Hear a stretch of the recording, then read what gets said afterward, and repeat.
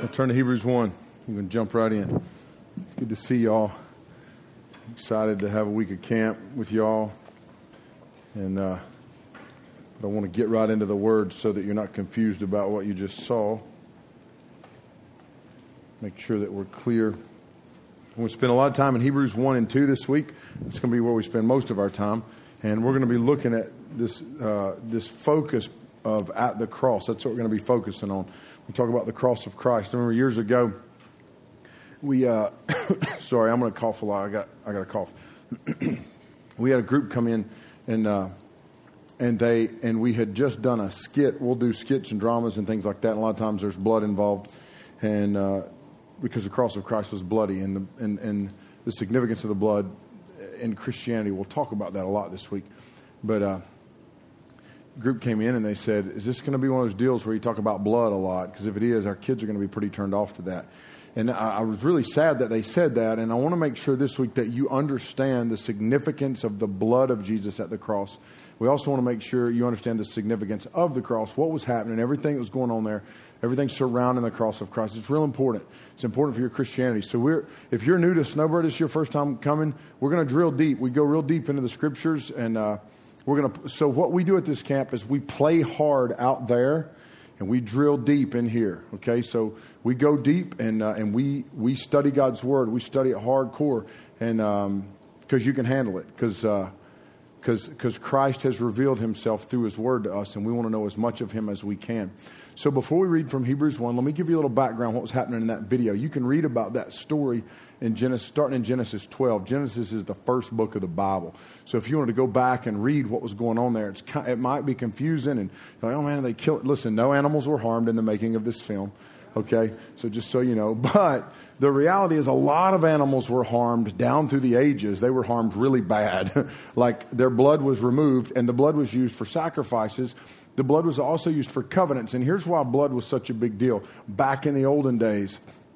Because blood gives life. Blood gives life. And sin brings death. Wages of sin is death. Okay, so sin brings death. The Bible says in Romans chapter 5 and in 1 Corinthians 15 that through one man sin came into the world, and through and by that one man death came into the world, and then it spread to all men so that all men die. And so sin brings death. That's the reality. Blood gives life. So what you'll see throughout the Bible is blood will be used to apply to certain things. So the blood of an innocent, in quotes, innocent animal will be used to seal a covenant, for instance, that God makes with man. A covenant is a promise that is going to come to pass. Okay? It's a promise that with the promise comes guaranteed fulfillment. Okay? Have you ever made a promise and you broke it? Okay, that's not a covenant. That's a broken promise.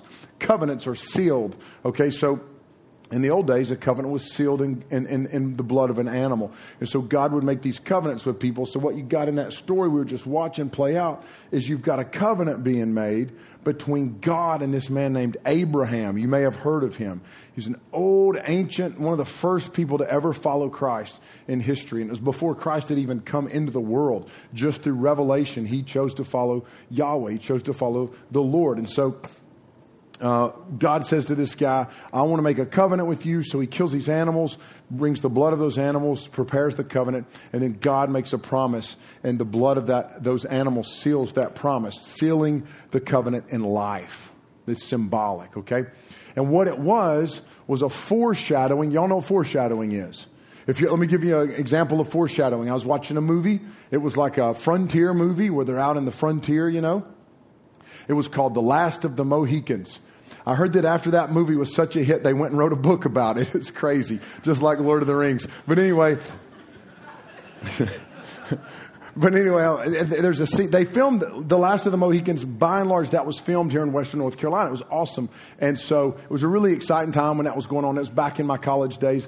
And you'd see these guys walking around with these crazy haircuts. And there's a lot of Native Americans around here. There's a large Native American population here. And so this was kind of a cool time. There's a scene in the movie where they're sitting in this frontier cabin. And they're having this conversation about the raiding war parties that are going to come into the area. And they're afraid that if the men leave and go fight with the army, they'll leave their women and children exposed there in their cabin to war parties. And what happens is you're watching the scene and you're going, those men are going to leave and everybody